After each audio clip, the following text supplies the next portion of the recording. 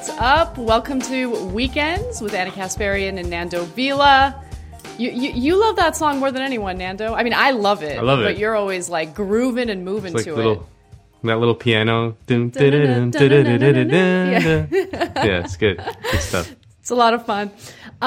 We've got, as always, a great show ahead for you guys. Later, we're going to be talking to Seth Ackerman about why Biden's infrastructure proposal is not anything close to the New Deal, although liberal Democrats would make you think so. I'm going to also talk about Biden's infrastructure bill from a different angle, and that's the framing that we're now seeing from corporatists to essentially try to destroy some of the more beefy provisions in it. And then, Nando, you're always coming correct with the foreign policy. Yeah, I think I don't know, maybe the people can chime in on the chat, but I think the people like when I take a tour around the world, maybe do some foreign policy talk. I mean, I think they're bored of the U.S. news. They want foreign People news. are saying. The people are saying. You know? Very many people, I don't know. Yeah. So it'll be great. So we'll get to all of that in just a minute. But I do have a quick item I'd like to discuss for banter today. And it has to do with the story that was published by Politico. In fact, Politico makes a lot of appearances on the show today, not for good reasons. But there was something published about Representative Ocasio-Cortez donating about $5,000 to dozens of vulnerable Democrats in some of these like purple states. These are Democrats who got elected in 2018, and they're considered vulnerable because they might have flipped the seat in that district, but they're very concerned that Republican attacks will destroy their chances in getting reelected. So Politico reports that, AOC hands over, surprisingly, like without any real notice, $5,000 per Democrat, vulnerable Democrat, without going through the DCCC, which AOC, has publicly had issues with. And these Democrats are like panicking over it because they're like, oh my God, the Republicans are going to attack us if they see that AOC gave us money. And so they're trying to find ways to like reject it. They're trying to find ways to figure out how this happened. They're like, why didn't she just hide the fact that she wanted to donate to us by giving to the DCCC and then they would give us the money? Like, they're so incredibly pathetic. So I did not see the story when it broke. So I'm learning about it. Okay. Today. Let me give you more details. $5,000? That's nothing. That's it. Right? That's it. Just $5,000. But like the point of this, look, obviously this whole system of campaign finance is an issue, but that's not the reason why I'm bringing this up. I'm bringing this up because it perfectly highlights the issue with the Democratic Party and how they're constantly terrified of things that they shouldn't be terrified by. So as, the Politico reported, so AOC's like contributions and an oversight at the campaign headquarters has instead raised awkward questions among her colleagues as some swing district Democrats fret over whether to return her money before the GOP can turn it into an attack ad. I got news for you guys. The GOP is going to attack you regardless. It doesn't matter if AOC gives you money or not. At least 3 Democrats have so far either declined the initial transfer or said they would return the money. Representatives Connor Lamb of Pennsylvania, Carolyn Perdue of Georgia, and Alyssa Slotkin of Michigan. And one Democratic consultant who should never be employed ever again says this: the GOP has spent 4 years saying the frontliners are all socialists. Now they've got the receipts to prove it. Anyone telling themselves this won't be in campaign ads is in denial. So $5,000. I mean, that's it. These campaigns. I mean, it's nothing. But I mean, I think that the interesting thing about this story is that the DCCC is a organization that is just one of the most effective instruments for the Democratic Party establishment to discipline its members. It's just they and to essentially punish primary challengers, right? They'll flood they'll flood the coffers of any Democrat that is getting a primary from the left. They'll also pick and choose winners in like they'll influence whether some candidate or another gets money to challenge a Republican. Like they're just a huge instrument of power. So I think that AOC trying to, in a way, create a separate power node because of her fundraising ability is kind of like an interesting thing in and of itself. Like whether Republicans are going to, attack these Democrats for that is to be beside the point. I mean, like you said, Republicans attack Democrats for being socialists for whatever. And $5,000 in the grand scheme of things is not a huge amount of money, but something that, our guest today, Seth Ackerman, talks a lot about is, he wrote a very famous piece in Jacobin called Blueprint for New Parties, that you need to create these kind of outside power nodes. And one of the things that's most important is funding. So it is quite interesting if there were to be some sort of model for the left, broadly speaking, to be able to disperse money to candidates it likes, as a mean to challenge the power of organizations like the DCCC. Yeah, I think that actually makes a lot of sense. And I don't know if that's what AOC is intentionally engaging in. I know that AOC certainly has problems with the DCCC because after 2018, the DCCC said that it would blacklist anyone who helps a Democratic primary challenger, right? And so they have not been friendly to AOC or the Justice Democrats, which is part of the reason why she made the decision to avoid going through the DCCC and just donate directly to these vulnerable Democrats. And be clear that these Democrats are certainly nowhere near, what we would want in terms of, people who are going to fight for champion socialist or progressive policy proposals. So there's also like that element of AOC, like, she gets a lot of crap for dividing the Democratic Party, for publicly saying things that divide the Democratic Party. But, behind the scenes, she's actually going out of her way to provide some funding for vulnerable Democrats who are not aligned with her ideology, at all. And it's interesting to see how this is playing out, because for everything that we hear from establishment Democrats regarding the need for unity, it's very clear that there are many, Democrats coming from these like moderate states or purple states who just, they don't care about unity. In fact, they're so terrified about being attacked for being associated with AOC that they'll gladly divide the party if it'll benefit their own election outcome. Unity goes in one direction. If a left, exactly. if someone held up some important bill from the left, they would. I mean, just the entire onslaught of the power structure would be overwhelming. Like if Bernie, for example, were the swing vote, or the final vote on some bill that had 49 Democrats, and it was like awful for some reason, and Bernie just like held out and killed the bill by withholding a single vote, the fury, the sound and the fury would be deafening. It would be just absolutely totally unified. Every politician would go insane. The media would back them up on everything. But like obviously when Sinema or Manchin or whomever else, Warner, whoever else holds up an important bill from the right, kid gloves, just like, well, we can't piss them off too much. We can't do what, like we have to give the concessions, the thing. So the unity argument has always been bullshit and cynical, and it only goes in one direction. Exactly. So just wanted to share that little bit with you guys before we get to the bulk of our show. But before we do that, Nando, as always, I want to hear what's up with Verso.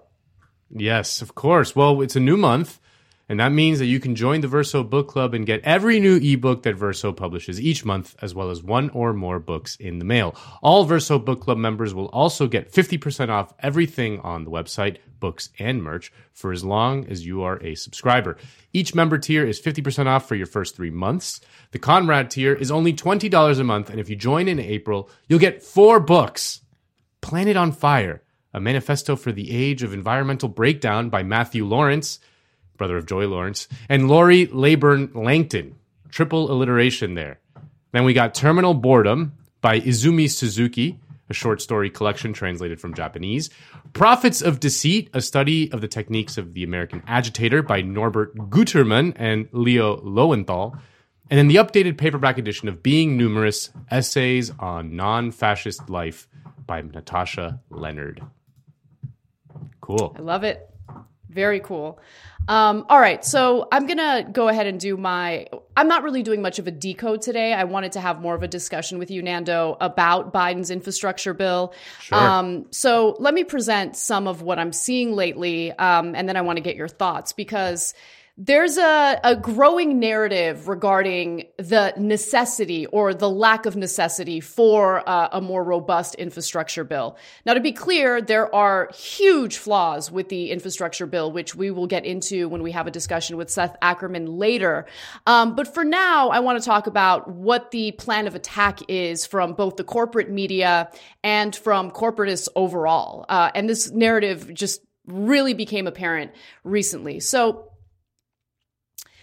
the new jobs report indicates that the economy added nearly 1 million new jobs last month in March. So the exact number is 916,000, which was the largest job gain since August. And so you see all the celebratory reports. But unfortunately, some are using these new jobs numbers to argue that, hey, maybe we don't need Biden's $2 trillion infrastructure bill, especially since his selling point is that it would create new jobs. Do we really need this help in creating new jobs when we see that the economy is already doing really well? Now, let me give you the details on where the economy is at right now, but more importantly, also give you the reality of where the economy was at pre-pandemic. Now, the unemployment rate dropped from 2.6% to 6% in February.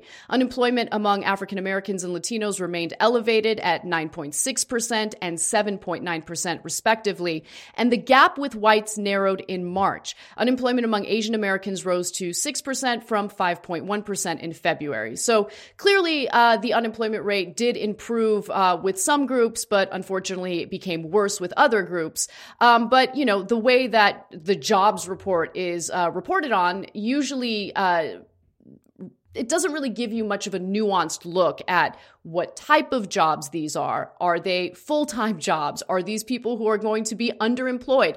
That's an important thing to keep in mind as we keep getting more and more of this data.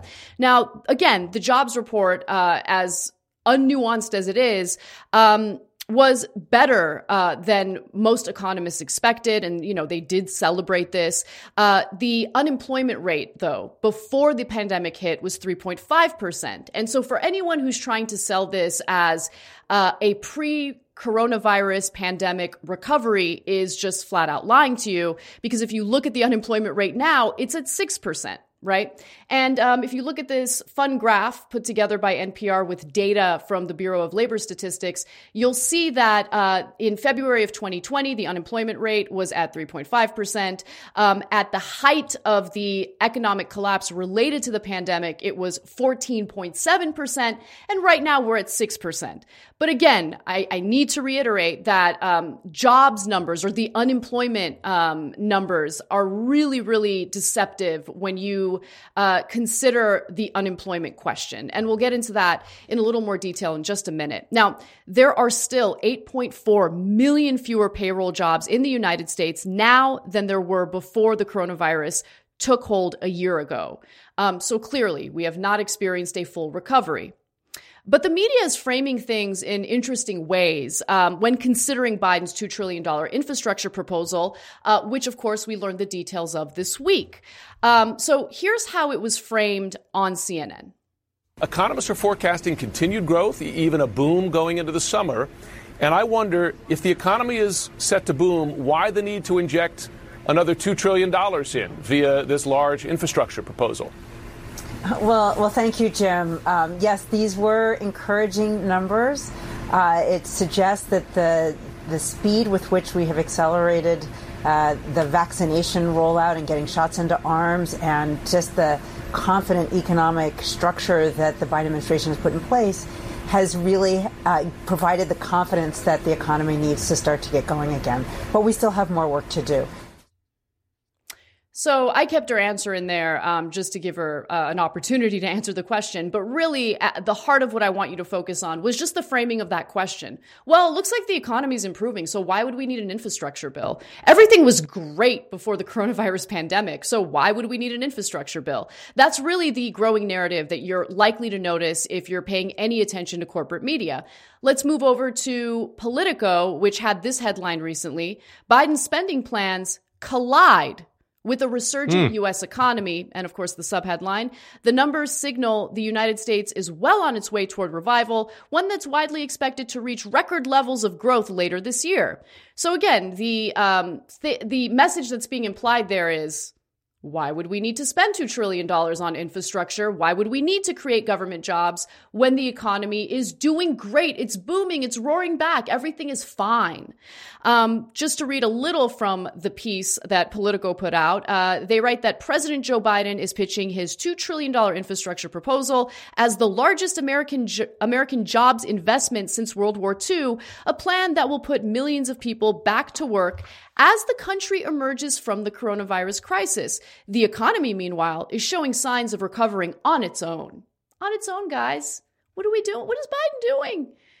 Further, they write that pitching trillions more in spending as necessary to bring back jobs could become a harder argument to make as the economy looks poised to get there on its own. And I want to be clear that this is not an op-ed in Politico. This is supposedly a straight news story with no opinion injected, which is hilarious. We're also hearing more about the need to target the spending, which you should also keep in mind, because targeting usually means pushing for programs or provisions that are not universal, that are not permanent. And so for anyone who claims that Biden's proposal is, similar to the New Deal is honestly delusional. But more importantly, if you do in the future, especially in the second half of the proposal that hasn't come out yet, have programs that are universal and are permanent, well, this is the kind of talking point that you're likely to hear. So Representative Kevin Brady said this: spending at a much smaller level, but better targeted, would have better bang for the buck. We're wasting far too much of these dollars in areas that frankly aren't related to the recovery. So Nando, I want to bring you in because there is this, as oftentimes we see with capitalists, this conflict in what their interests are. On one hand, you have this need to cut taxes, right? That's really at the heart of the argument here. They're not saying it outright, but they don't want tax increases to pay for this program. At the same time, though, if you care about commerce and if you want to protect this system of capitalism, how do you do that with a crumbling infrastructure, right? So obviously there's a giant conflict there. And it's, again, I'm not talking about this as if Biden's proposal is fantastic. We're going to talk about its flaws when we have Seth Ackerman on. But to attack this as something that's completely unnecessary, I think is delusional. Yeah, I mean, it's the argument you're seeing from the business class. I was looking at the response from, some of the trade groups and things like that, is that we like the infrastructure spending in theory. We like it. We need, better roads, bridges, all that stuff. Airports could be better. Everything that is in that bill we want and could use. The problem is that we don't want the corporate tax increase. We just don't want increases on our taxes to pay for it. And then it's like, well, then how do you pay for it? And what they say, and this is what like everyone made fun of Pete Buttigieg for, is that you do kind of these like usage taxes. The people who benefit from these infrastructure things should be the ones that pay for it. Like you do like some sort of gas mileage tax or, toll booths and tax. Things like that. A regressive tax that falls on regular people. This is what, that Pete Buttigieg thing that came out, was it like this week or the week before, where he was like, yeah, I actually support this. Blah, blah, blah. And everyone like laughed at him because, he's just the biggest nerd in the world. But that's what it is. It's like they want the benefits. They want the benefits of the state to protect their business interests, to help, smooth the flows of commerce from one side to the other, but they don't want to pay for it. They want other people to pay for it, meaning us, regular people. And really, that's been the play for quite some time now, right? Public investment in what these like executives and what these businesses get to take advantage of, right? A lot of public investment, especially in research and development, which all of a sudden you're seeing people like Kristi Noem, the governor of South Dakota, come out and be like, oh, there's funding here for research and development.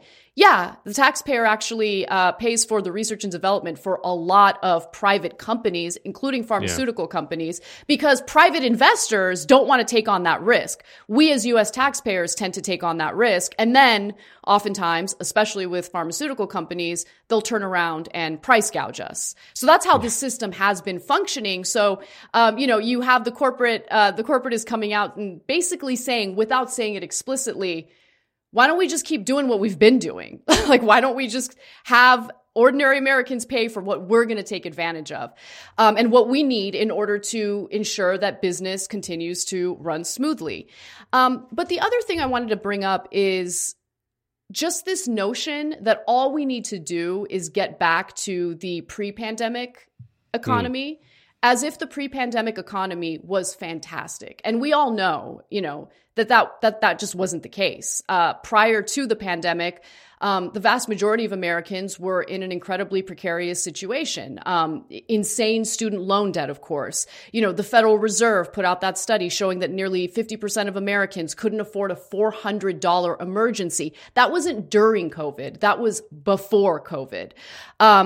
Revolving debt, for instance, which is mostly made up of credit card debt, reached a high of $1.1 trillion. Which means that people aren't able to make do with their wages and have to charge things that they need on credit cards. I mean, the economy prior to the pandemic was a disaster. And the fact that you have people with a serious face making this point on national television or writing this up in Politico and other publications is just absolutely ridiculous. And either shows a complete disconnect from the very people that they're actually trying to write about, or more importantly, a disconnect between, or more importantly, they just intentionally are being deceptive in their reporting here. Yeah. But obviously, this infrastructure bill is necessary, but we want something a little more comprehensive, something bolder that actually responds to the crisis of the moment. And that crisis isn't just about the coronavirus pandemic. No, and it's interesting, the media, like as you pointed out, just how ingrained a lot of this like the zombie ideology is. Like, they can't fathom the possibility that the government, the state, can stimulate economic activity. That's just like economic activity is a thing that happens in kind of the natural world, and the state is only a thing that can potentially hinder that natural state of things. That is not that's deeply ingrained in the media. That's taken as absolute fact. And so it's eventually something has eventually then we have to just like get past this, that this is just kind of the natural order of things. I mean, it's just, that's what we've been conditioned to believe in the last 30 or 40 years, that the economy is something separate from the state. The state can only potentially hinder that.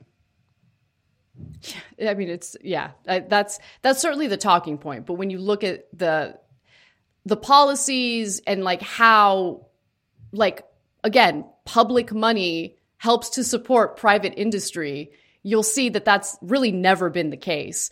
And I do want to also share some sound with you guys, starting with the Fox News narrative. I mentioned Kristi Noem. She also tried to lie to the American people about who would be impacted by tax increases. So let's take a look at that and debunk it real quick. Insanely high state and local taxes will become your new normal no matter where you live. Here with reaction, South Dakota Governor Kristi Noem. Governor, my analysis correct that in spite of saying that only the rich are going to pay and these evil corporations pay, I argue this will be paid for by the average American person. Doesn't matter how much you make.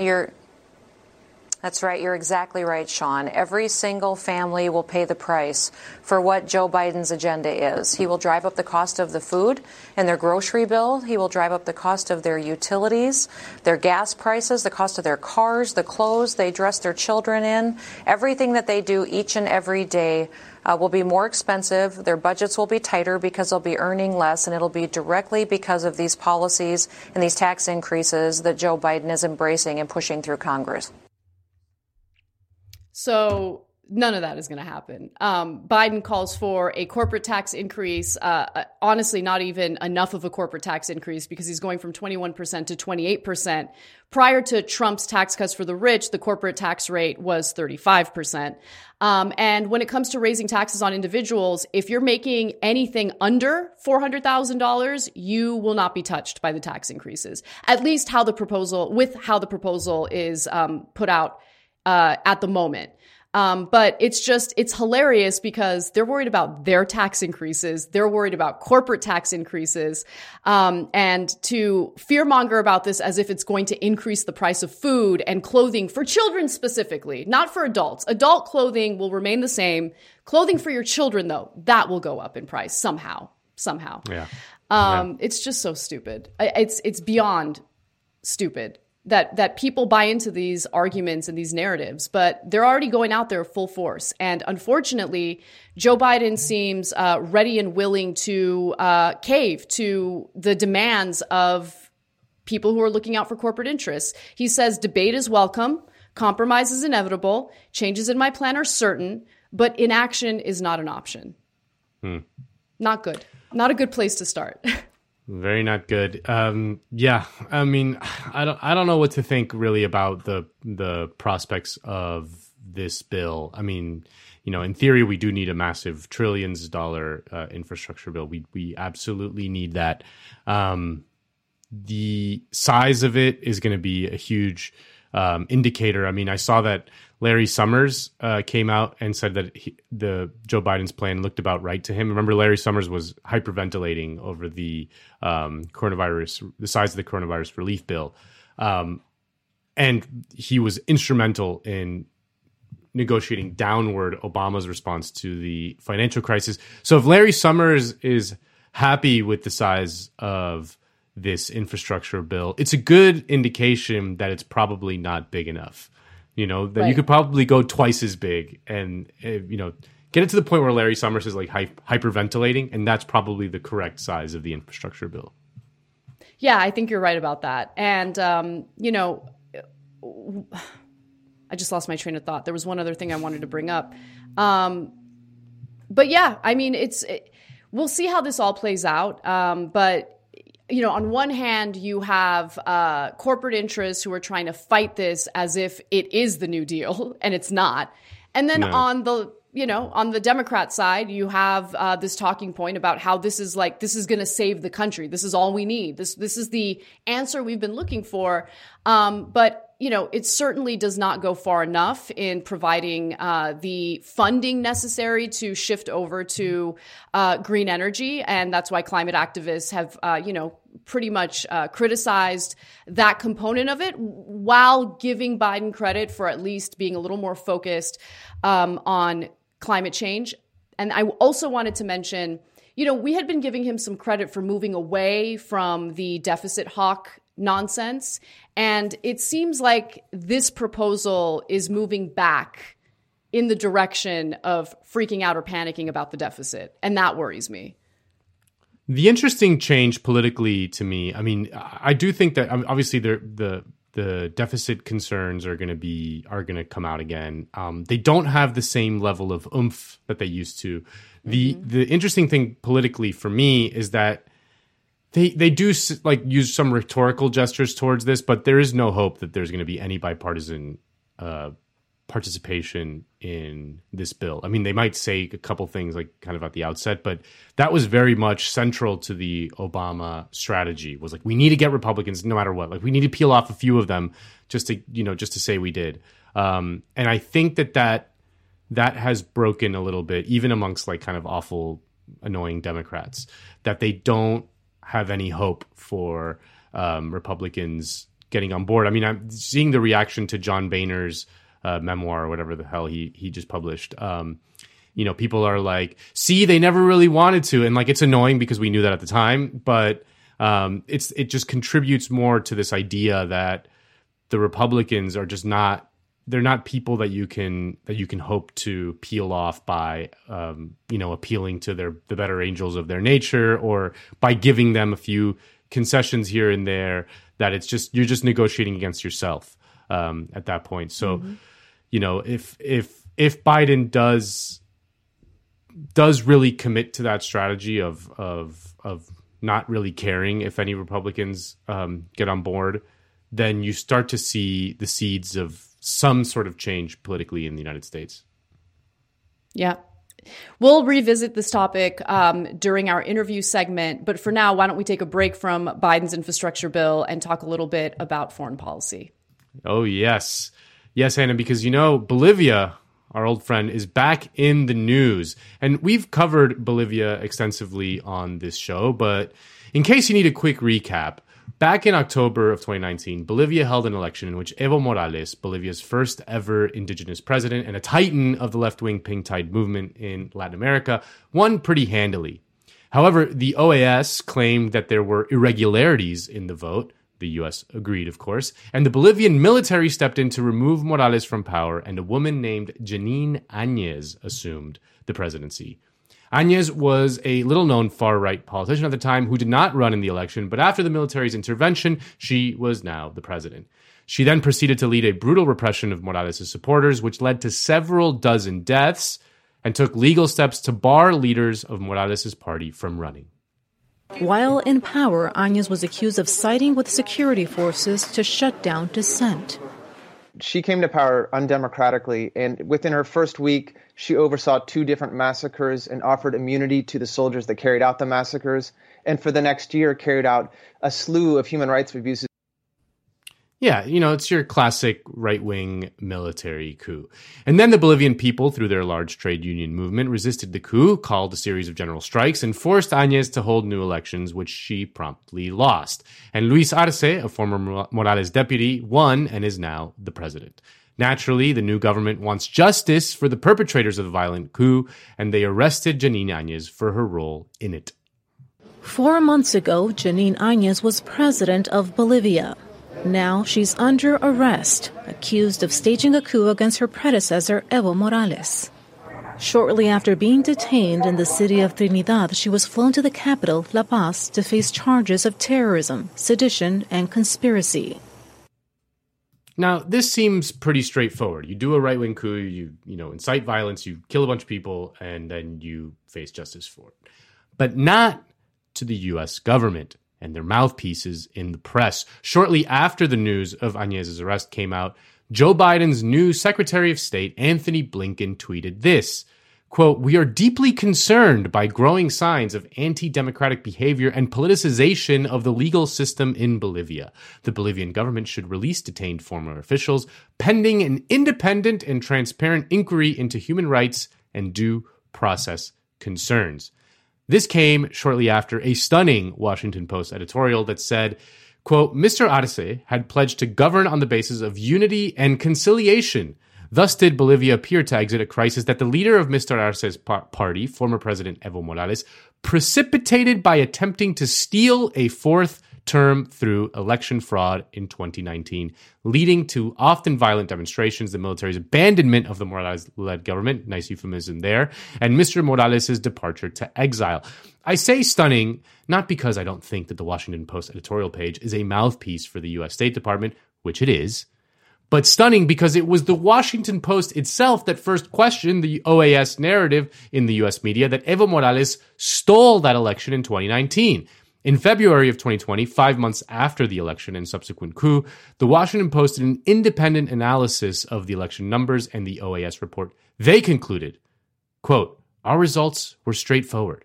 There does not seem to be a statistically significant difference in the margin before and after the halt of the preliminary vote. Instead, it is highly likely that Morales surpassed the 10 percentage point margin in the first round."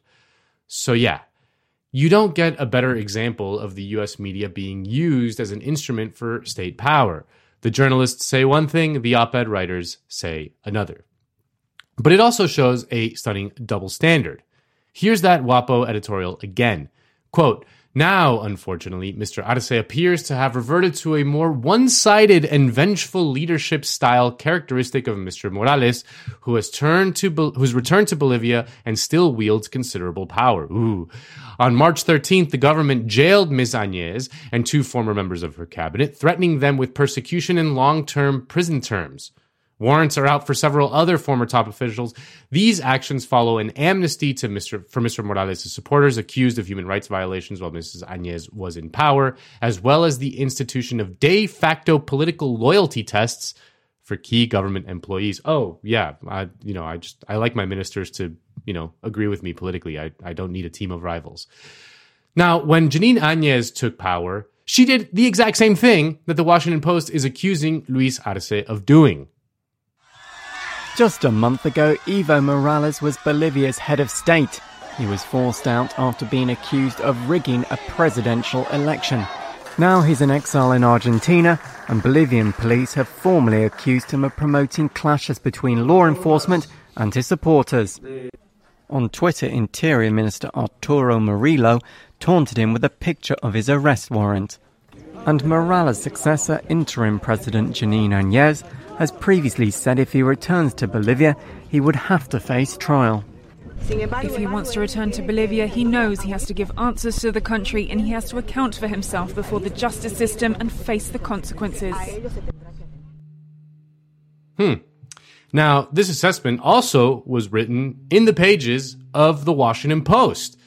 They wrote, quote, the military-installed government charged Morales with sedition and terrorism. A European Union monitoring report noted that some 40 former electoral officials have been arrested and face criminal charges of sedition and subversion, and 35 people have died in the post-electoral conflict. But the Washington Post editorial page said nothing then, not a peep, no concern for democracy or human rights or due process in Bolivia when it was a right-wing coup government attacking the left. So what is going on here? Well, you would have thought that the new Biden administration would want to distance itself from Trump's foreign policy. But that's not really how U.S. foreign policy works. It is remarkably consistent no matter who is in power at any given moment. Let's go back to the new Secretary of State's Twitter feed. On April Fool's Day, he tweeted, quote, it's about holding up the international rules-based system that all of us have invested so much into over the last 75 years, and it has served our interests and our values very well. And of course, that tweet is laughable for those of us on the left, but Blinken was being honest. The U.S., in many ways, created the so-called international rules-based system. Here's according to a piece in The Nation from 2015. The U.S. is a country that, more than any other, nurtured the idea and wrote the rules for an international community of nations governed by the rule of law. At the first Hague Peace Conference in 1899, the U.S. delegate Andrew Dickson White, the founder of Cornell University, pushed for the creation of a permanent court of arbitration and persuaded Andrew Carnegie to build the monumental Peace Palace at The Hague as its home. At the Second Hague Conference in 1907, the Secretary of State Elihu Root urged that future international conflicts be resolved by a court of professional jurists, an idea first realized when the Permanent Court of International Justice was established in 1920. After World War II, the U.S. used its triumph to help create the United Nations, push for the adoption of its Universal Declaration of Human Rights, and ratify the Geneva Conventions for humanitarian treatment in war. If you throw in other American-backed initiatives like the World Health Organization, the World Trade Organization, and the World Bank, you pretty much have the entire infrastructure of what we now casually call the international community. The thing is, the United States really pushed to create all that, and then proceeded to immediately ignore it. The official U.S. policy for 75 years has been international rules-based system for thee, but not for me. And as Blinken said on that April Fool's tweet, it has served the U.S. very well. Perhaps the clearest example of this U.S. policy towards is the U.S. policy towards the International Criminal Court. The International Criminal Court was established in 2002 and was meant to be a tribunal that would bring justice to war criminals. But as soon as it was created, the United States undermined its authority. Quote, once the newly established International Criminal Court, or ICC, convened at The Hague in 2002, the Bush White House unsigned or de-signed the UN agreement creating the court and then mounted a sustained diplomatic effort to immunize U.S. military operations from its writ. This was an extraordinary abdication for the nation that had breathed the concept of an international tribunal into being. And this is still U.S. policy today. It remained throughout the administrations of Bush, Obama, Trump, and now Biden. Here's Secretary of State Blinken again on his Twitter feed. He wrote, "Today, POTUS removed sanctions previously imposed against the International Criminal Court personnel. The U.S. maintains our position to the ICC. The U.S. maintains our opposition to the ICC's attempts to exercise jurisdiction over personnel of non-states parties such as the United States and Israel." He then followed up that tweet with, "We believe a more effective approach to reform includes engagement to help the ICC achieve its core mission of accountability for atrocity crimes." In other words, we love the International Criminal Court. We're going to reverse the Trump policy of sanctioning the court's personnel. We believe that atrocities and crimes deserve accountability. Just don't dare come for us or Israel. It's really that brazen. They don't even bother to provide some sort of explanation. It's just, we're more powerful, fuck you. Which brings us back to Bolivia.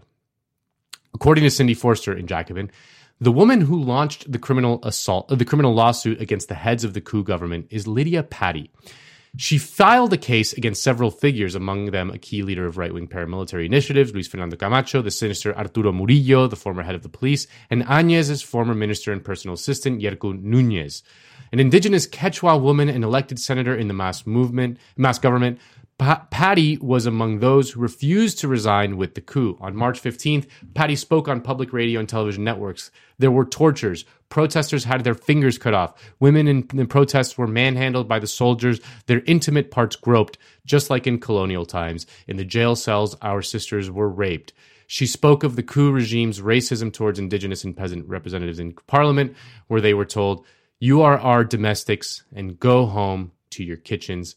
When she left office after her term in 2020, Patti chose to file the lawsuit as a private citizen against Áñez. Contrast this with the United States, who is condemning the arrest of Áñez and her cronies. According to the words of our Secretary of State, the U.S. is very concerned with the growing anti-democratic behavior and politicization of the legal system in Bolivia. We care about human rights and due process concerns. The United States is concerned with due process. This is coming from the government that jails more of its people than any other nation in the world, that often holds people in jail without trial for several years, that still operates Guantanamo Bay, which still holds 40 prisoners with no hope of ever being given a trial, let alone being released, a nation that carried out torture and still reserves the right to drone bomb anyone, anywhere in the world for any reason at all. I could go on and on. When the United States talks about human rights, it is always, always, always a cynical ploy to discipline countries that don't adhere totally to the United States' will.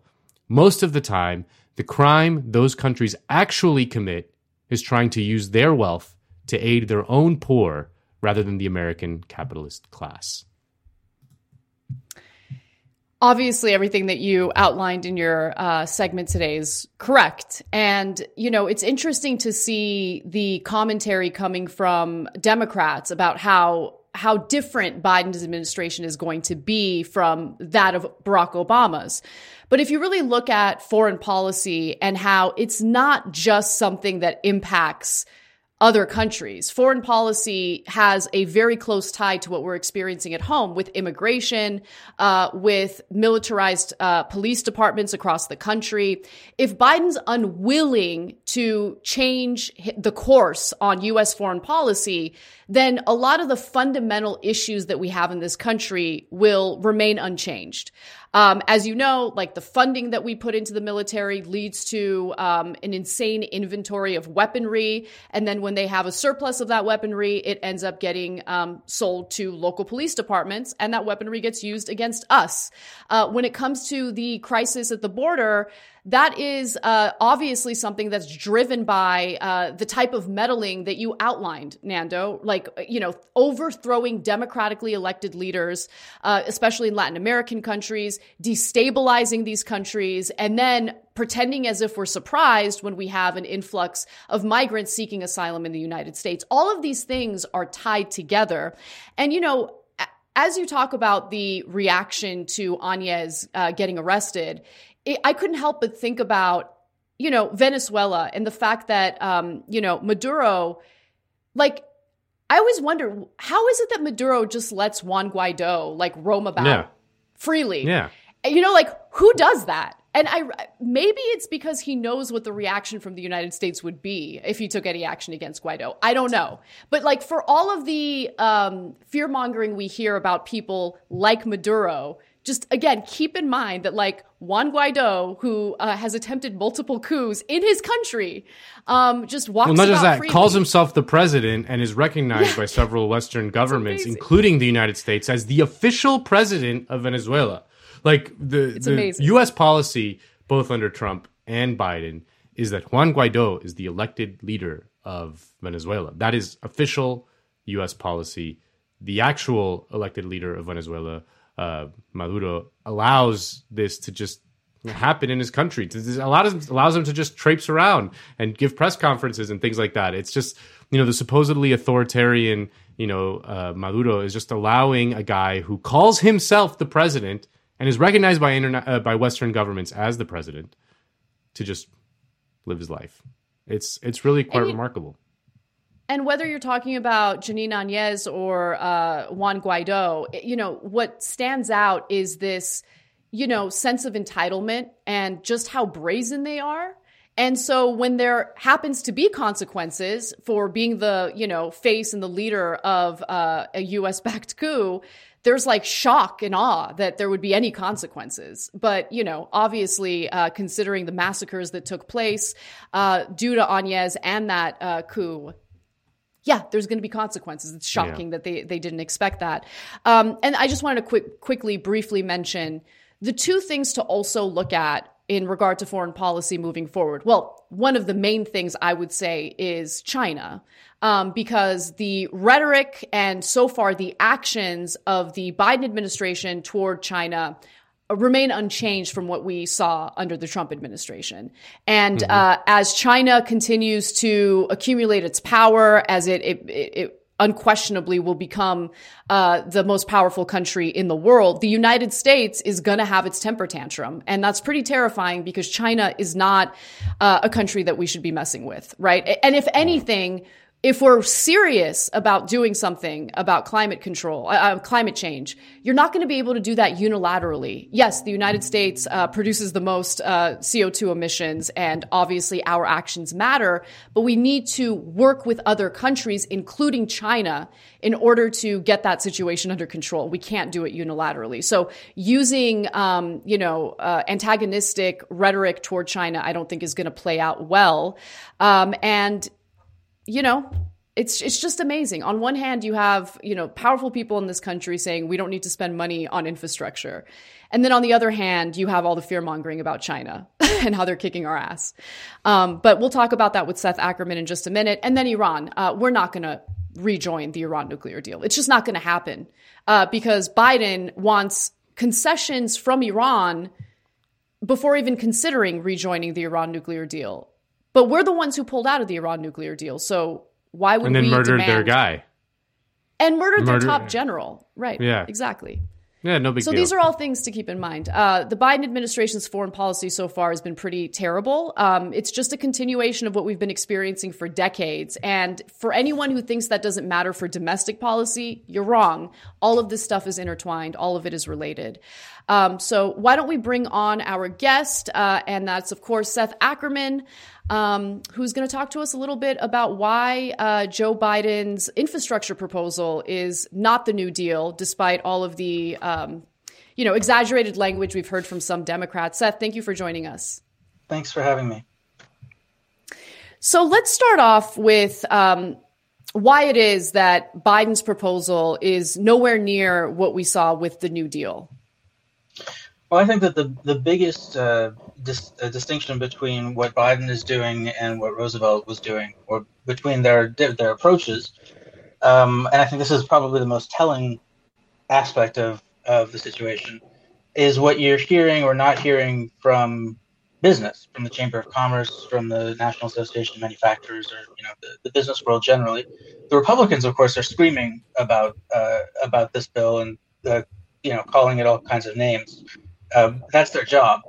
but their business allies are, for one thing, it's important to remember that unlike most of the programs of the New Deal that we remember today, an infrastructure plan more or less along the lines that Biden is proposing has been at the top of the wish list of the Chamber of Commerce. I mean, also of the labor movement too. It's an area of like very wide consensus in American politics among American interest groups, and so what you have is a situation where Biden is finally taking the opportunity of the kind of void left by the destruction in Trump's wake politically to be able to push through something that was always considered to be a kind of political low-hanging fruit, because everybody was for infrastructure, nobody was against infrastructure, and it was just a kind of, it was political dysfunction that was keeping it from happening. So this is something that business wanted. That doesn't necessarily make it, reactionary, because it also has a lot of things in it that are going to be good for workers, but it all depends on the details, which we don't have yet.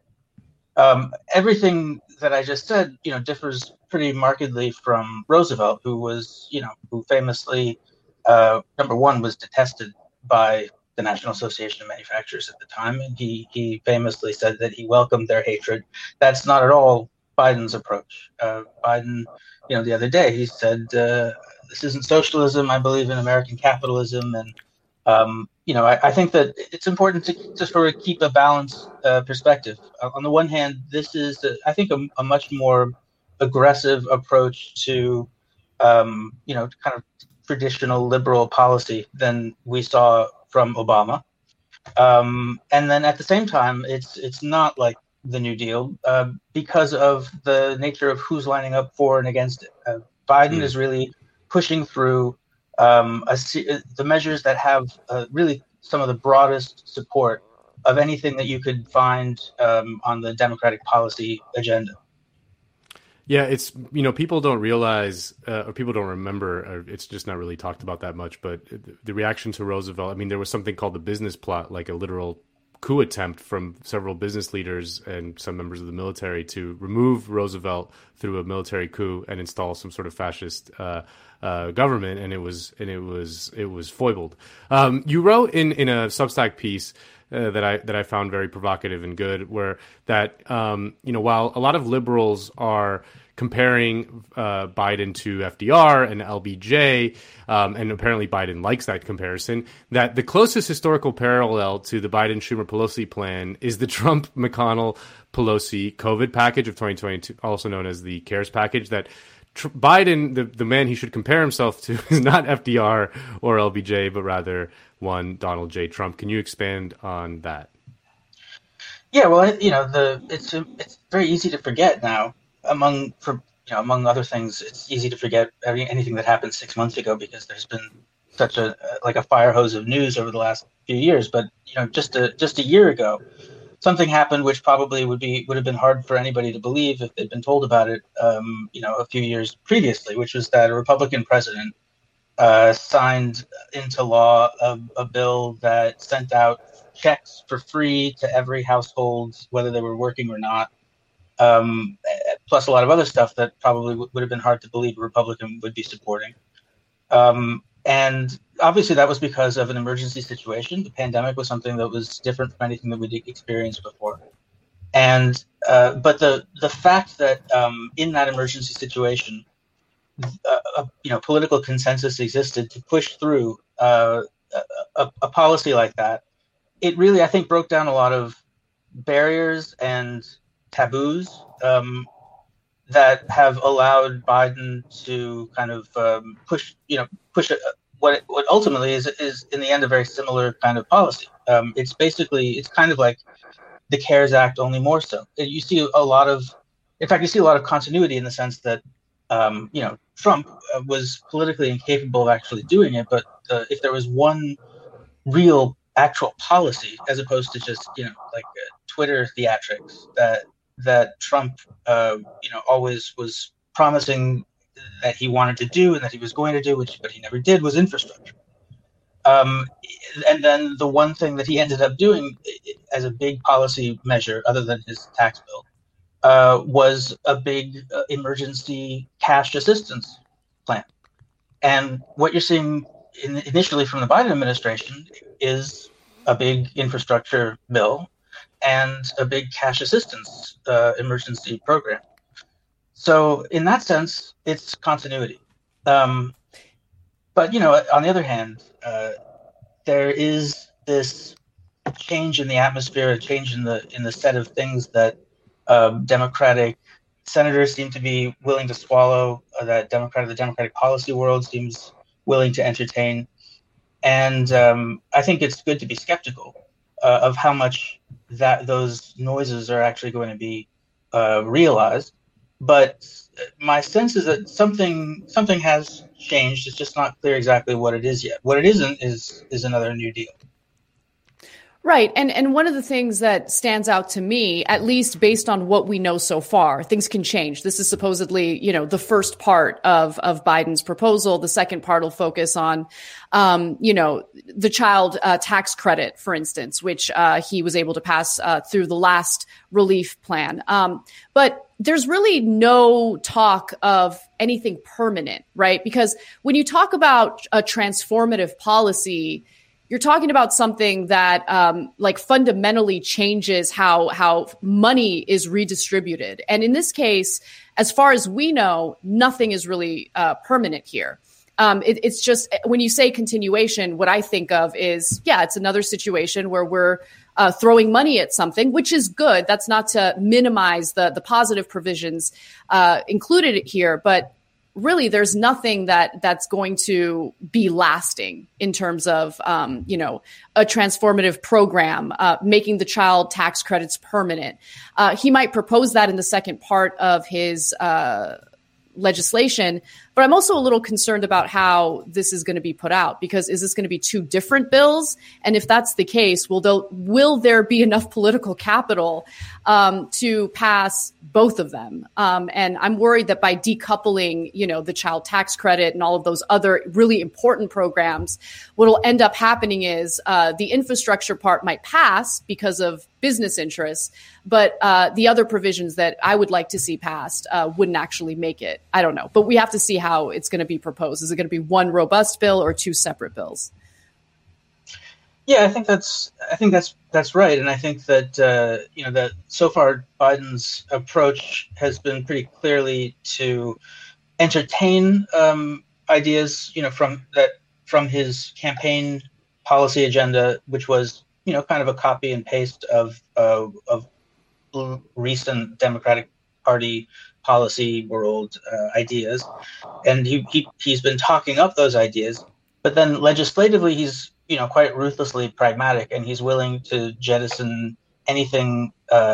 He starts at the bottom of the list in terms of how easy it is to pass a given measure, how much support or how little support a measure has, and he just starts chopping things off until he gets to a level of support that he thinks he can get, or that he thinks that can pass the bill. So at the moment, so in other words, early days of the administration, there was a lot of talk about how Biden was going to be passing, there was going to be a massive child care program, and there was in the infrastructure bill, there was going to be a $15 minimum wage in the COVID assistance plan. Certainly with the minimum wage, it's not just that Biden in the end got rid of it, but he seemed quite prepared to get rid of it without a lot of fuss. He seemed to be kind of expecting that he would end up doing that. So I think that a fair number of these good-sounding policies that are being mooted in the press are probably going to end up being bargaining chips. So that by abandoning one or the other, he can show that he has compromised, and then he can get something passed. Maybe that's something that Joe Manchin needs to see. And he needs a headline that says, the Biden has abandoned this or that liberal policy, and then that gives him permission to vote for it, something like that. Yeah. I want to ask you about this line that has come out in the wake of the COVID relief package, that it cuts child poverty in half. This was something that the liberal commentators were very excited about. In your analysis of the plan, you mentioned that it does achieve some, it does achieve the reduction in poverty for children, but you point out that it's very similar to the amount that was reduced in the Trump CARES package. Can you explain what's going on with this line? What do the numbers say, and what do you make of this kind of, I guess, selling effort that it cuts child poverty in half? It was a fantastic marketing move, and it was very clearly. I mean, this is not necessarily a bad thing if you want to pass legislation, or if you just want to advertise that you've passed legislation. That's the sort of thing you would do. But basically, on the day of Biden signing the bill, there was a spate of headlines pointing out. I guess the news hook was there was an analysis that was done by a policy institute at Columbia that found that the bill was going to cut child poverty in half in 2021. So, I mean, what poverty means in policy terms, technically, is the number of people who have an income below some threshold. So because the CARES Act is going to be mailing out a lot of checks to people in 2021 in a single year, there's going to be a fair number of people whose incomes are going to go up above that threshold. And so that represents a reduction in the child poverty rate of apparently about 1/2. But if you scroll back through the archives of the same policy institute actually, and you look at their analysis that they did of the CARES Act, of Trump's bill a year earlier, they also analyzed it to figure out how many people were going to be lifted above the poverty line, and it was basically about the same percentage point reduction in the number of poor people was going to result from the Trump CARES Act. So I think that it was a selling effort. I mean, the fact that that report came out the day that Biden signed the bill, and that he left on a tour to sort of promote it and hype it. It's an indication that this is what they thought was going to be a successful way of selling the bill, or a successful way of ginning up enthusiasm for it. And it's great to reduce child poverty, even if it is just for a year. But you really got, it was very easy to get a misleading impression from, like the headlines or the tweets or whatever, if you weren't paying close attention. And to think that Biden had just signed a bill that was going to cut child poverty in half, in the sense that, when we talk about war on poverty programs or New Deal programs like Social Security, they had lasting, permanent effects in reducing the rate of elderly poverty in the case of Social Security, or child poverty in the case of some of the Great Society programs. Those were reductions in poverty that weren't just 1 year; they were permanent. And that's the impression that you got from a lot of the headlines with Biden's bill. Now, if you talk to the people who were hyping that stuff, they would say that what makes Biden's bill different, or what makes it justified to talk up that aspect of it, is the fact that there is a proposal that Biden has embraced to make the child tax credit permanent. So in other words, this is supposed to be sort of like an appetizer. And the main course is going to be a bill that's going to come later. That's the main meal, which is making the thing permanent. And that actually would be like a Great Society type program. Biden has publicly very firmly embraced the idea of a permanent child tax credit. But since then, he and his team have been going through the numbers and figuring out how this is going to mesh with their infrastructure bill, and talking to senators and all the rest of it. And so now you're hearing noises about possibly, for example, having the child benefit be made to continue, but to sunset after 5 years. So that would be right after the next presidential election. So what that means is, if Biden were to lose the election, then that would be the end of the child benefit. On the other hand, you could argue that then is a great motivator at the polls. You can get people to come out to vote for you because you've got this popular policy. But in any case, it's clear from the pattern of Biden's actions, I think, that he has identified the things that have very wide consensus support, and the things that have only the support of the sort of liberals who are the types who have been hyping this like child poverty statistic. And whenever there's any kind of a conflict between the two, he is very ready to get rid of the stuff that only appeals to liberals and to focus on the stuff that has a lot of broad-based support, including from business, Republicans, and so on.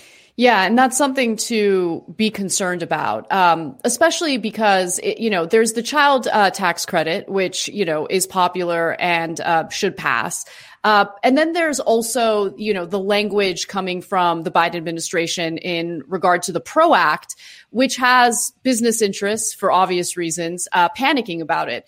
And so I came across this exchange on CNBC that I wanted to share with you guys and get your reaction to it, Seth, because it's not just about the PRO Act. It's the tax increases that are proposed as part of this infrastructure bill, in addition to the PRO Act. And just listen to the language here by Douglas Holtz-Eakin, who's from the think tank American Action Forum.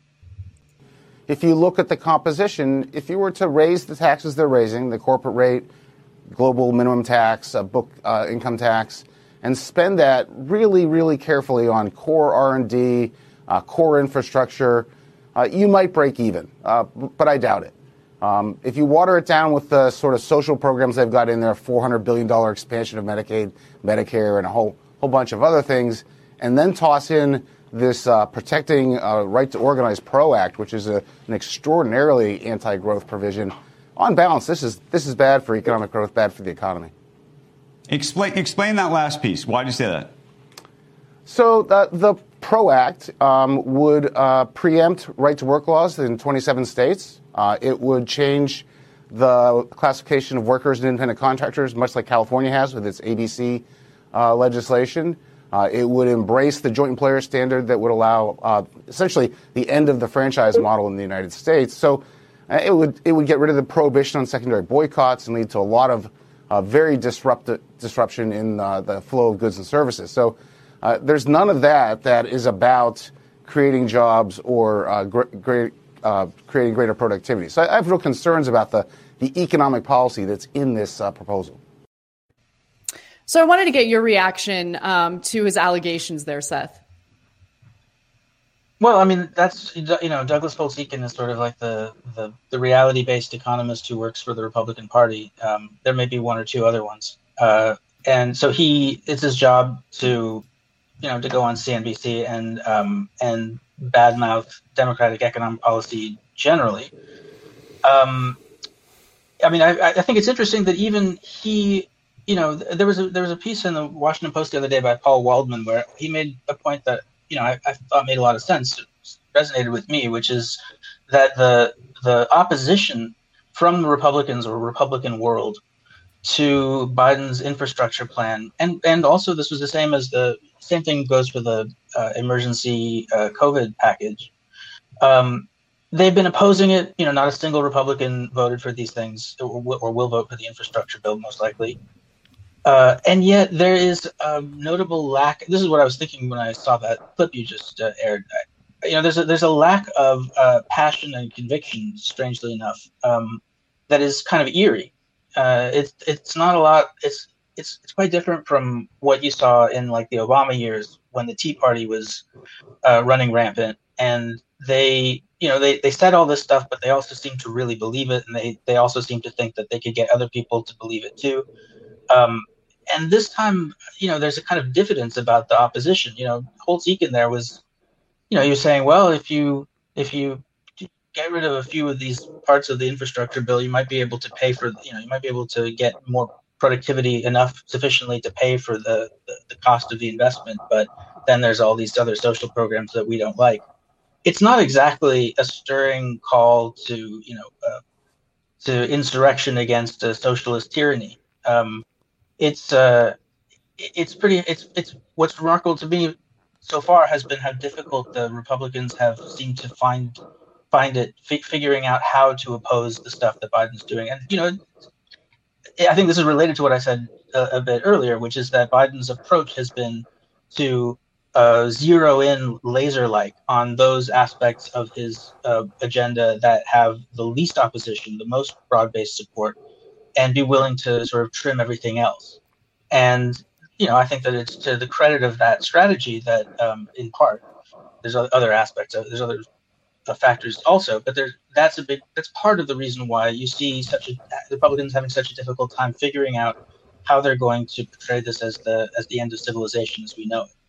So, if there's one aspect of Biden's administration so far that is a little bit like the New Deal, it's the sense of disarray that you get from the opposition.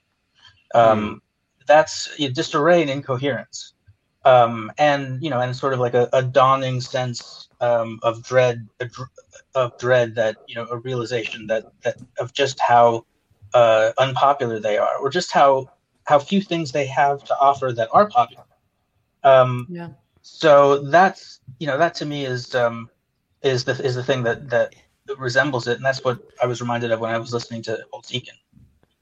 Can I just quickly jump in on that? Because sorry, Nando. I just want to make a quick point. I think you're right, and I wonder how much of Trump's success in using populist framing in campaigning has basically pushed Republicans up against a wall. They know that messaging resonated with Republican voters and, working class people. And so, it's really difficult to undo that because precisely what you mentioned. I mean, they don't really have any other solutions or anything else to offer people. So it's difficult to come out against something that would improve people's lives. I mean, clearly it doesn't go as far as we'd like, but it would improve people's lives considerably from what they're experiencing right now. Yeah, and I think that it's important to remember that most people don't pay very close attention to politics, and especially not to the policy side of politics. But what they do, and what they really do notice, however little they pay attention, is when the government sends them a check. And so, Trump sent them a check. I say Trump partly because, that's how he wanted it to be portrayed. He wanted everyone to know that this was not just the government, but it was Donald Trump personally who was sending these checks. Everybody knew that. I mean, even the people who have the least knowledge and the least interest in politics at least know that Donald Trump is a Republican and that Donald Trump sent them this check. So the whole Republican approach to policy, which is basically to say the Democrats are bad because they want to send checks to people for nothing, has really hit the skids. I mean, because you're talking about a contradiction that is visible to almost everybody, not just like a small number of people who pay really close attention to politics. So, I mean, remember the Tea Party, which injected so much energy into the Republican Party, was all about, I don't want, at the beginning especially, it was, I don't want to pay for, my neighbor who took out a mortgage that was too big. I don't want to pay for this. I don't want to pay for that.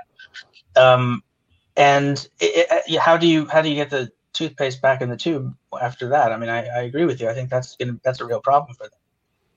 Yeah.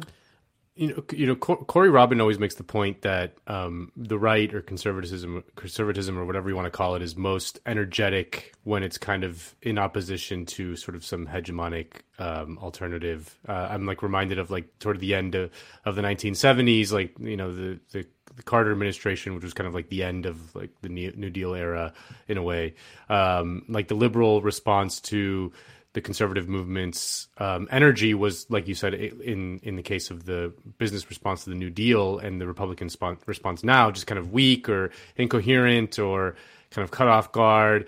And that seems to me like that's the moment that we're entering in now, where the sort of tenets of the right have been so dominant for so long, and they just don't know. They don't have the energy. They've lost the muscle, so to speak.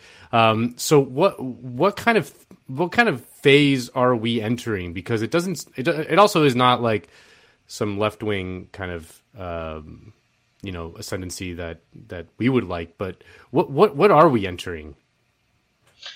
I mean, it's a good question. I think that the fact that it's so difficult to answer, or even really to have a sense of what the possibilities are, is a testament to how fluid the moment is. And I think this is because 4 years of Trump, and then if you want to go deeper than that, not just 4 years of Trump, but also then the Obama years of where McConnell took Republican obstruction to 100%, so that it became sort of the normal processes of government, in a sense, kind of came to a halt. And whatever governing happened was all sort of like emergency measures or, reconciliation or, and then in the end, not very much. All of those things ended up kind of destroying the existing landscape of politics, in the sense of like the norms and the expectations of how things work and how and what you do in a certain situation. Of course, Trump was the biggest norm destroyer. And then by the end of that whole experience, there's not anything really left of like a familiar landmarks where what the political response to this or that is going to be, or how where you can sort of anticipate how an administration is going to go about pursuing their agenda. It's kind of like a free for all right now, and that I think gives Biden a lot of power to shape how things are going to happen over the next few years, because there's a kind of a void of expectations. But I do think that one of the things that I think is at work here in the problems the Republicans have is that you mentioned Corey Robin's thesis about the right being energized by an ascendant left, and from the right point of view over the last, especially with Trump, for the last 4 years, they have gotten that kind of energy from the perception or from the depiction of the left as being this cancel culture entity that's trying to evict any kind of conservatism or traditionalism from public life, and that's been the focus of their of the energy they've gotten, in the sense of seeing a threat and responding to the threat. And it was effective for Trump. It got him elected. It got him sort of sustained as something where he had a hardcore fan base. And, by getting Trump elected in the White House, it ultimately did allow Republicans to at least get their tax cut. So it sort of kind of worked for all sides, all parties within the Republican side of things in the Republican world. But then there's sort of like a jujitsu thing, that a boomerang that came back on them, which was that the Democrats ended up nominating a guy who is like the least alarming figure from the point of view of somebody who's really afraid of woke culture and cancel culture and all the rest of it, just out of pure affect, and also his record, Biden's record as a moderate. So it's hard to, so that sort of like kills the energy that they used to get from Obama or from AOC or whatever. And meanwhile, Biden is using that room for maneuver to push through what is in substance, actually probably a much more expansive agenda so far than Obama was pushing. But you can't, it's hard to get the Republican base to get excited about that, because they've been completely distracted by this stuff about this culture war stuff, and the culture war stuff can work, but it doesn't seem to work with Biden in the White House as the face of the enemy. So that, I think, is another aspect of what's making it hard for them to be an effective opposition.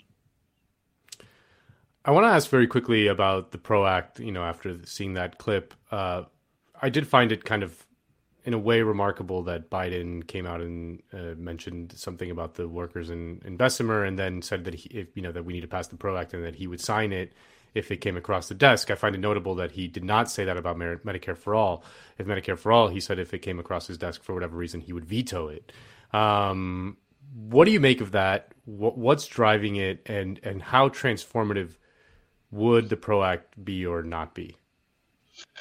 My sense from listening to people who know a lot about labor policy is that the PRO Act would be transformative, or at least it would be the best. It's the best chance of having a transformative change in the labor law environment for unions of anything that we've seen in a long time. It goes further than the Employee Free Choice Act, which was the sort of the version, the last version of Labor's wish list. But I mean, this is part of the kind of the choreography of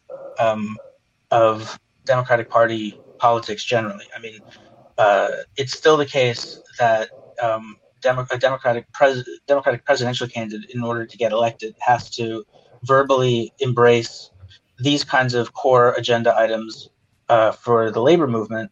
But the catch, of course, and I think, in my opinion, one of the reasons why they have no trouble embracing this stuff is that traditionally there has been this thing called the filibuster that's there that makes it so that they can credibly turn to the unions and say, well, my hands are tied. I can't pass this because I can't get 10 Republican votes in the Senate or whatever. Joe Biden is a longtime supporter of the filibuster. Obviously, there's a debate right now going on about what the future of the filibuster is going to be. People often talk about the long record of the filibuster's use by segregationists, which is, of course, which is true. It's a big part of the history of the filibuster. But if there's one other policy area that always was one of the bastions of the use of the filibuster, even back in the era when filibusters were pretty uncommon, when they did happen, they happened either over civil rights or the other one was labor policy. That was the only other thing that was sort of, I guess, by the norms of politics in the 50s, 60s, 70s, was seen as acceptable for to use a filibuster to block, because for obvious reasons, because both civil rights and labor policy, as you alluded to with the PRO Act in this case, labor policy has the potential to have transformative effects on the structure of power in the country. So that's why the filibuster was always seen, even when filibuster was seen as something to be used sparingly. Preventing liberal labor reform was considered one of the acceptable areas to use the filibuster. So you can see what the effect that's had on the Democratic Party. Democratic presidents have been able to win election promising that they're going to support up and down, right and left, wall to wall, everything that the unions are asking for when it comes to labor policy, knowing that it is inevitable, that there's no way that those things are going to be able to pass unless the Democrats, on the very rare occasions that they do, have at least 60 votes in the Senate, plus control of the House, plus control of the White House. And the interesting thing is that they actually did manage to get that in the first, in Obama's first term. And it was like the dog that caught the bus. They had the 60 votes, and then very quickly, at least one Democrat in the Senate who had promised to support the Employee Free Choice Act had to be the one to come out and say, "Oh, sorry, I'm not going to vote for it." And that was, there were a few who were making noises, but it was Blanche Lincoln in the end from Arkansas who ended up playing that role. And so, that's, I think that it's great to talk about the PRO Act and all the good things that it would do. But, in my opinion, it's been pretty dead on arrival from the beginning, or even before arrival. Yeah, you make a really good point about, legislative process and how the filibuster could and very likely will defeat the PRO Act. But related to that, just to kind of connect the dots in regard to labor power and what's different today versus the lead up to the New Deal, I want to share just a quick snippet of a Smithsonian documentary called America in Color, where they talk about the aftermath of the Great Depression and the type of labor activity that took place as, people were getting laid off across the country. This specifically has to do with Ford laying off its workers and the reaction and response from those workers. There's a point to this video, which I'll explain once we come back from it, but let's take a quick look. But by 1932, sales are at rock bottom, and Ford has lost $75 million. He lays off 2/3 of his workforce. In response, the laid-off workers demand that Ford rehire them. On March 7th, 5,000 gather in Detroit and make their way to the Ford plant in Dearborn. The only surviving footage of that fateful day film by the Detroit Unemployed Council. At the city limits, violence erupts.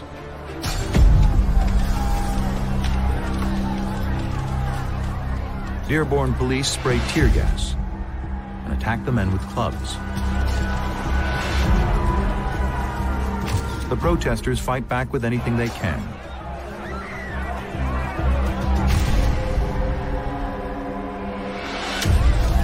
Then Ford's private security gets the nod and opens fire.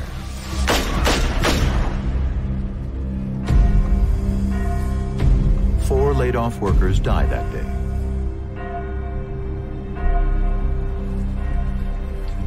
$80,000 mourners joined the funeral procession. The relationship between labor and management will remain contentious. And it certainly did remain contentious. In fact, that type of activity is what pushed Roosevelt to, move toward the Green New Deal. To pass the New Deal, not the Green New Deal. Sorry about that. But, obviously there's a big difference between what we're experiencing today and noticeably conversations about organizing and labor power are kind of missing from the discussion. All of the focus tends to be on electoral politics.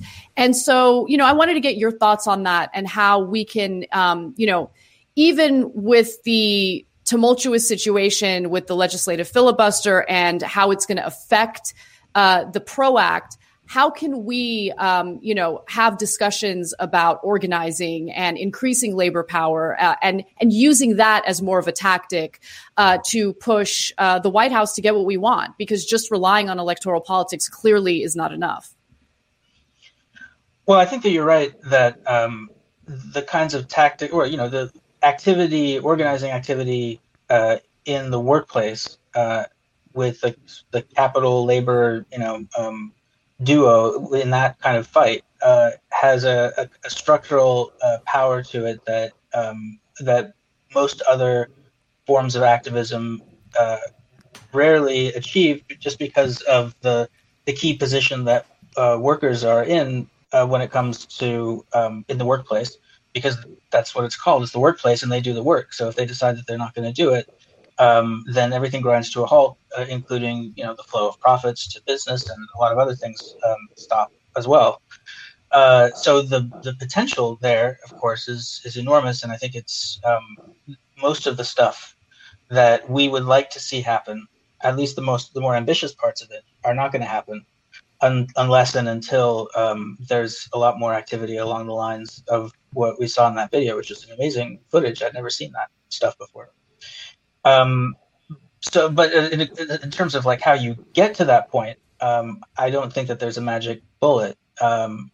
This is the kind of thing that organizers, this very small number, but very important number of people who day in and day out think about these issues and act on them in their own workplaces as well as within a larger movement. They have been, they talk about and think about this stuff all the time.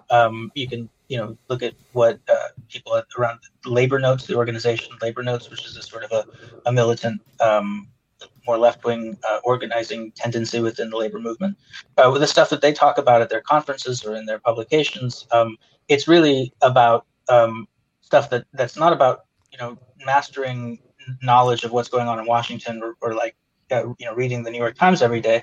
It's about talking to your coworkers. It's about like forming relationships with people immediately around you, so that you have a kind of a network of people who can talk about their grievances and develop a sense of self-confidence that they can challenge the boss and do things that are disruptive and do things that are potentially risky, things that you're not supposed to do.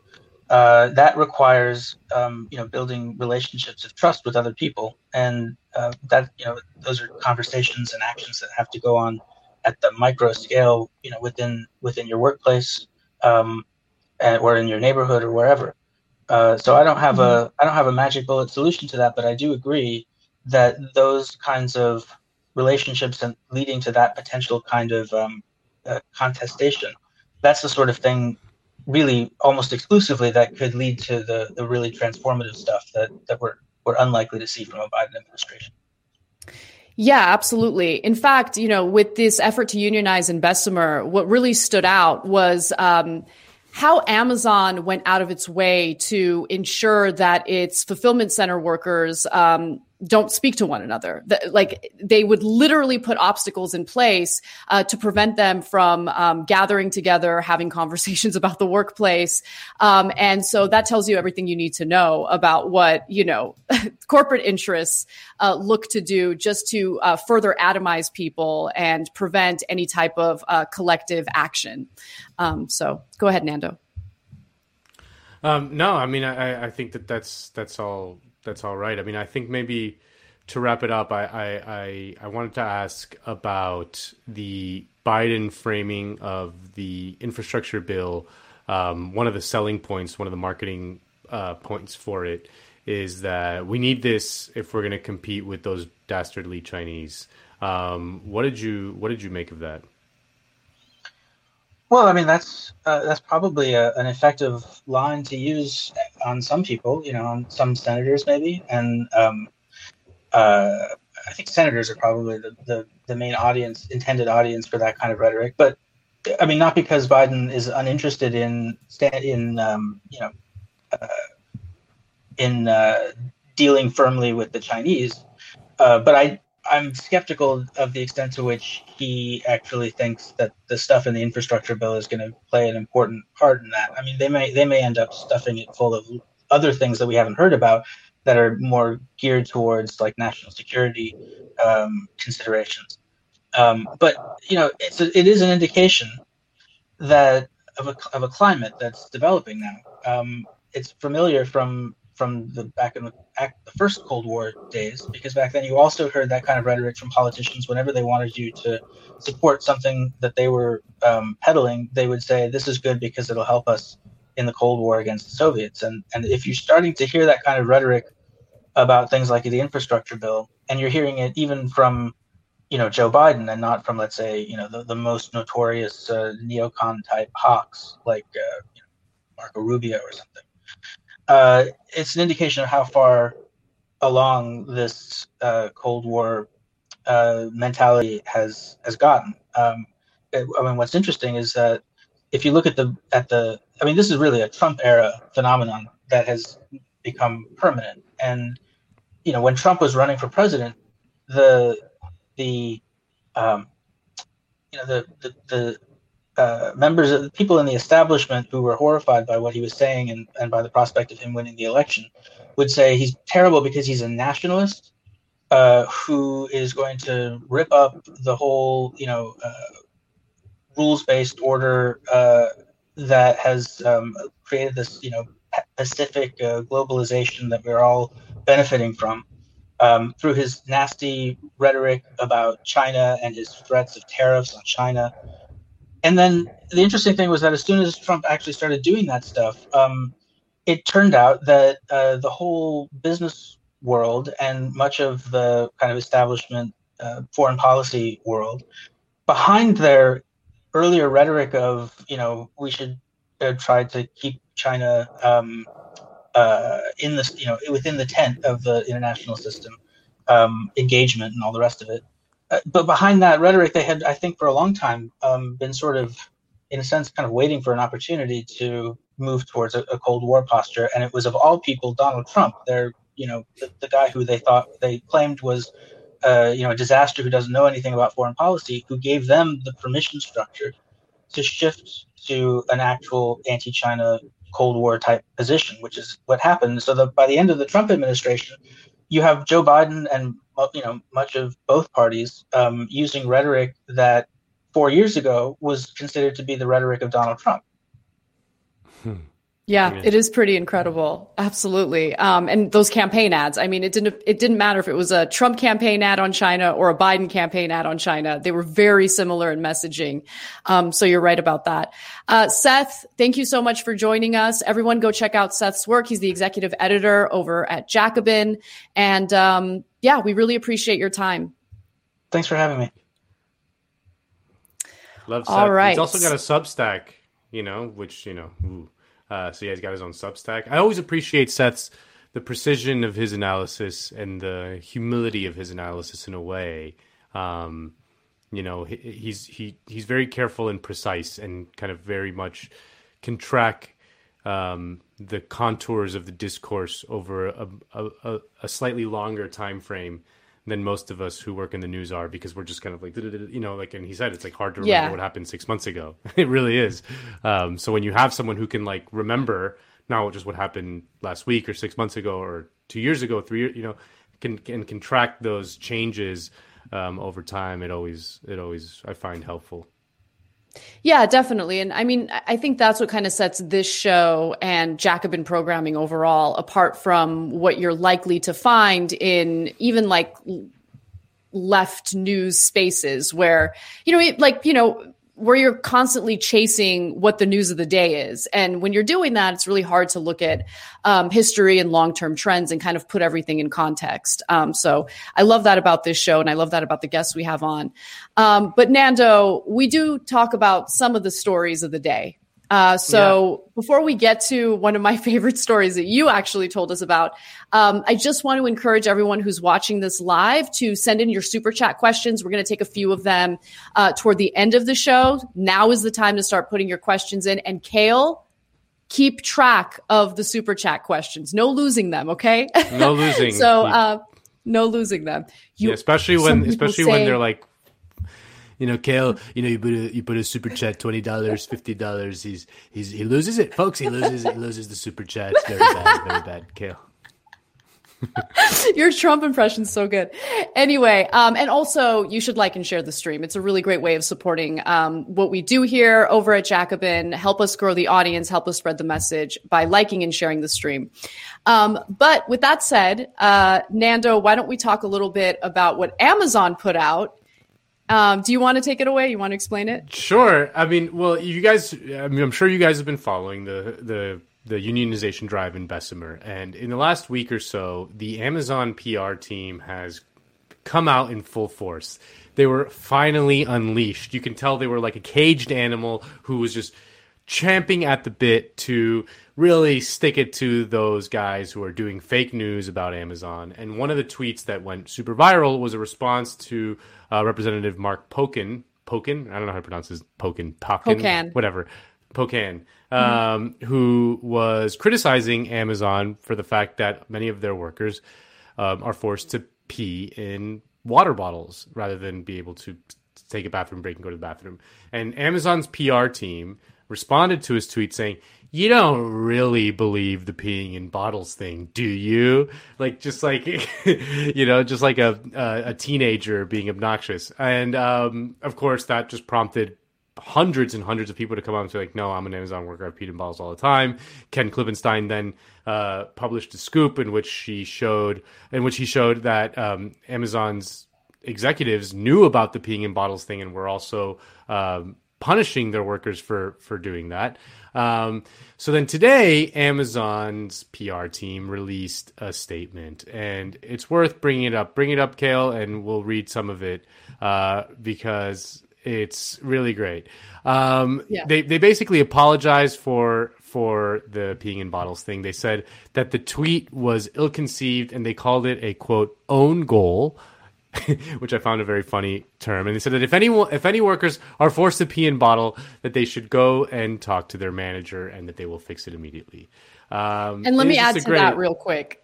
I love that Ken Klippenstein's reporting has forced Amazon to put out this somewhat of an apology, but not really. Like, this is obviously an attempt to clean up their reputation and put out some positive PR. But every time they try to respond to something that they've been accused of, even if they come out with something that's a little more conciliatory or whatever, they still hurt themselves, because at the end of the day, their workers are defecating in bags and urinating in bottles because they don't get enough time. Their workload is so overwhelming that they're not able to take enough of a break to use the restroom. But in response to that in response to that statement about going to managers to express things that maybe aren't so comfortable at the workplace, just understand that they've automated their managers. And I didn't even know about this until one of the Bessemer, Alabama warehouse workers spoke to the New York Times. The New York Times has a podcast called The Daily. And when I saw that they had chosen Bessemer, Alabama as one of their topics, I'm like, oh, I'm real curious what they have to say about this. And I listened to it. And one of the employees who, spearheaded this unionization effort said that one of the biggest issues she has is that she can't get a live person when she wants to talk to management, that it's all automated. Which also, I mean, just to tie everything in together, I mean, the untouchable PMC, you're not untouchable, right? I mean, this is just another example of that when they're like literally automating management. And it sucks for the workers because they literally don't have someone to go to complain about these issues. And as we know, by the way, Amazon is full of it. If employees do complain about issues, they end up getting punished for it. Amazon knew that their workers were defecating in bags and urinating in bottles, and their response wasn't to lessen the workload. Their response was to literally punish workers or threaten to punish workers if they continued to do that. So this like, oh my gosh, we didn't know. Get out of here. It's not amazing. working. It's amazing. Yeah. All right. Well, should we take some super chats? Bring young Yeah, Dale let's in? do it. Yeah, we have super chats. So let me, I did Super not chats lose are any flowing. of them. Yeah. Let me start with this one. This one's fun. Which miracle is more likely? 1, a Middle Eastern socialist rising from the grave. 2, a giant socialist bunny distributing free candy. Or 3, Biden supporting popular socialist policies that workers want and desperately need. Any takers on 1 or 2? Probably the bunny. I think we're bunny. all going to experience the socialist bunny tomorrow, giving out the free candy. Yeah.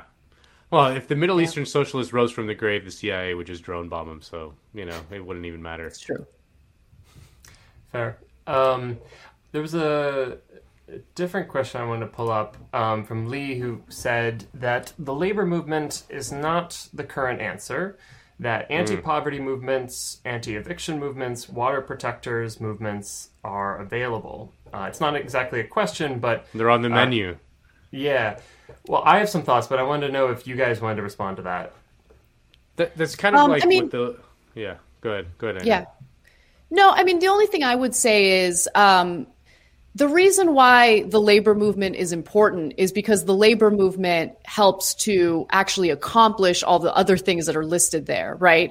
Because, again, for me, it's about having an infrastructure in place to accomplish our goals, and we don't have that, right? So right now, all we're doing is relying on electoral politics, and we're relying on social media campaigns to apply pressure to lawmakers who aren't afraid of us because we're not organized. So the only thing I would say is the labor movement in and of itself isn't the goal. Like it's what follows that to me is important, right? So it's about putting an infrastructure in place to apply pressure effectively to accomplish what we need.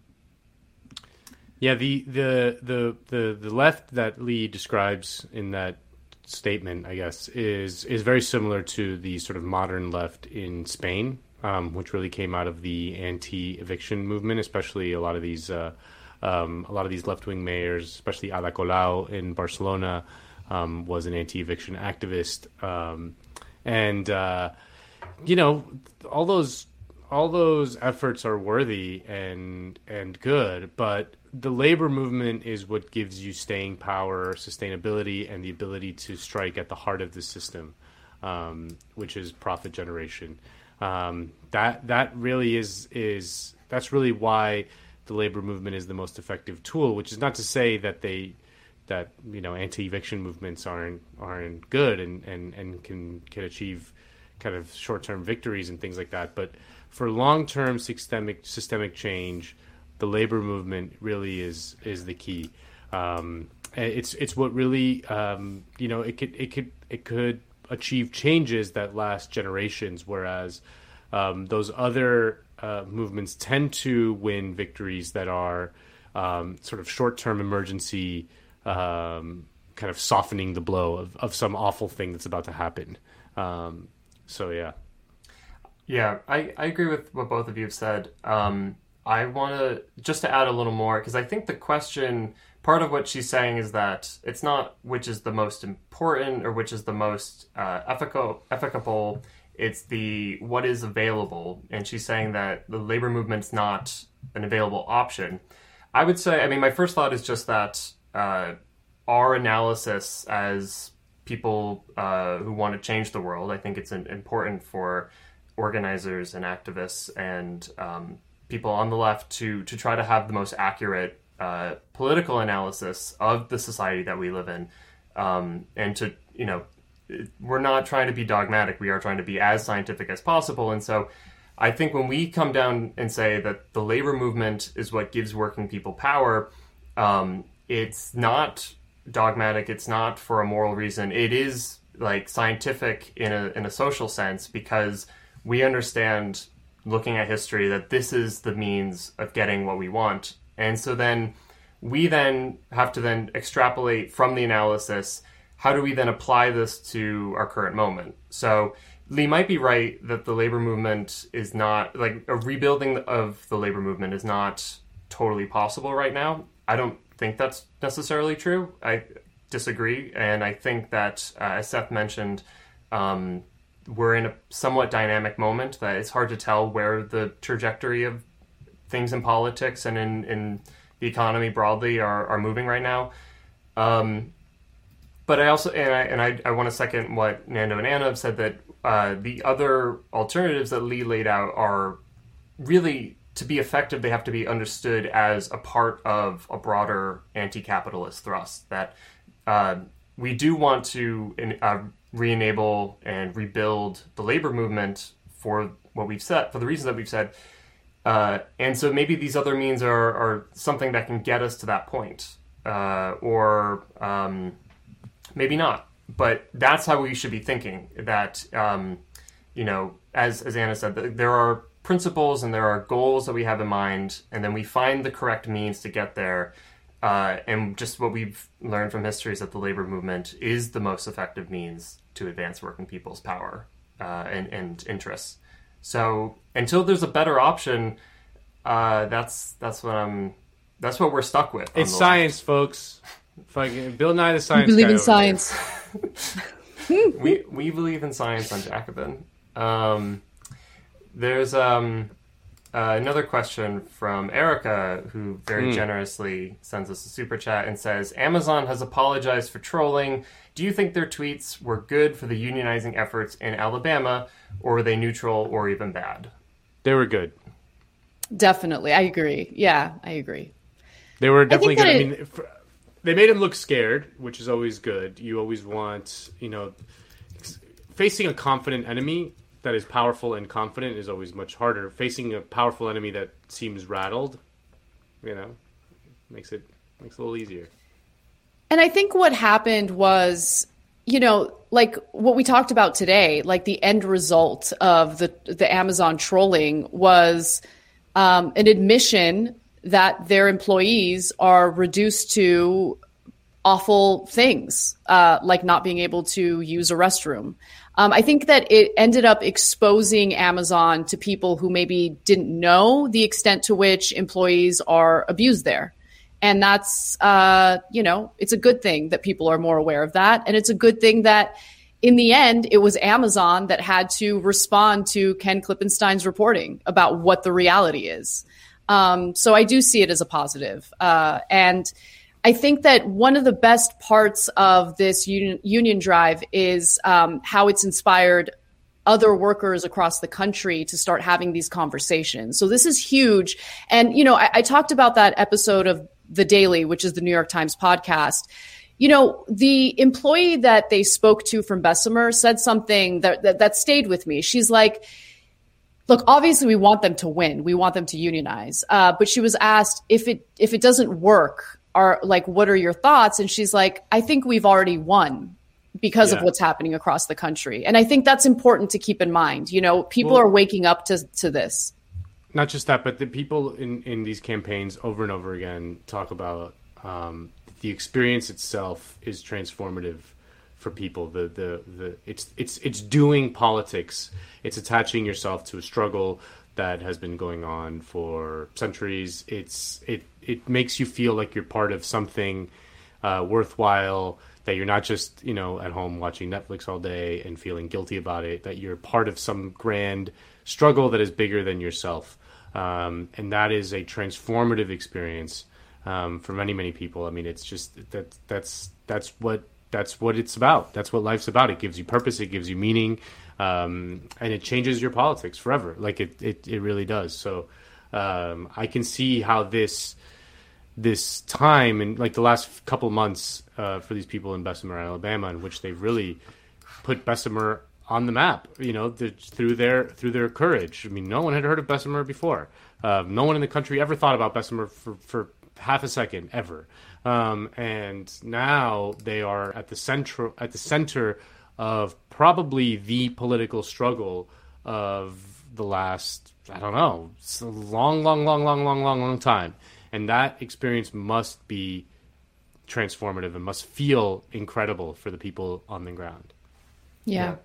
I think that's totally right. And I would only add that we have to remember that, any good general in a war would tell you that you're not going to win every battle, that and that's not to be pessimistic, that I hope for the best I hope for good election results that comes out of Bessemer in the near future.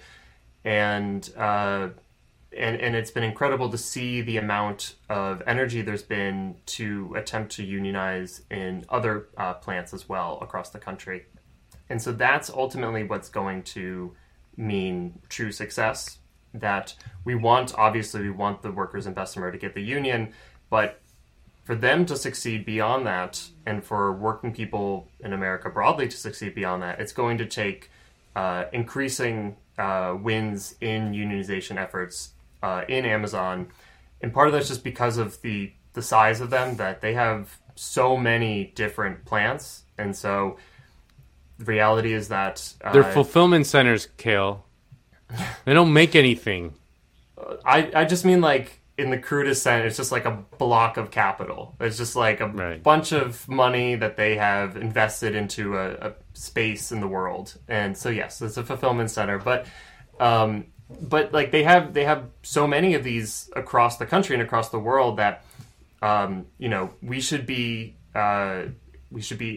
supportive of every single one of these efforts, and also understand the long game, that this is, whether or not we win or lose this fight is not the end of the story, that we need to continue to push for this, that Amazon is going to be maybe it's already one of history's greatest, biggest villains that we're going to have to try to tackle and take on. And so it's just, I guess the point is just we have to keep the long game in mind. But I agree that what has transpired over the last week with the social media has definitely probably been a big morale boost.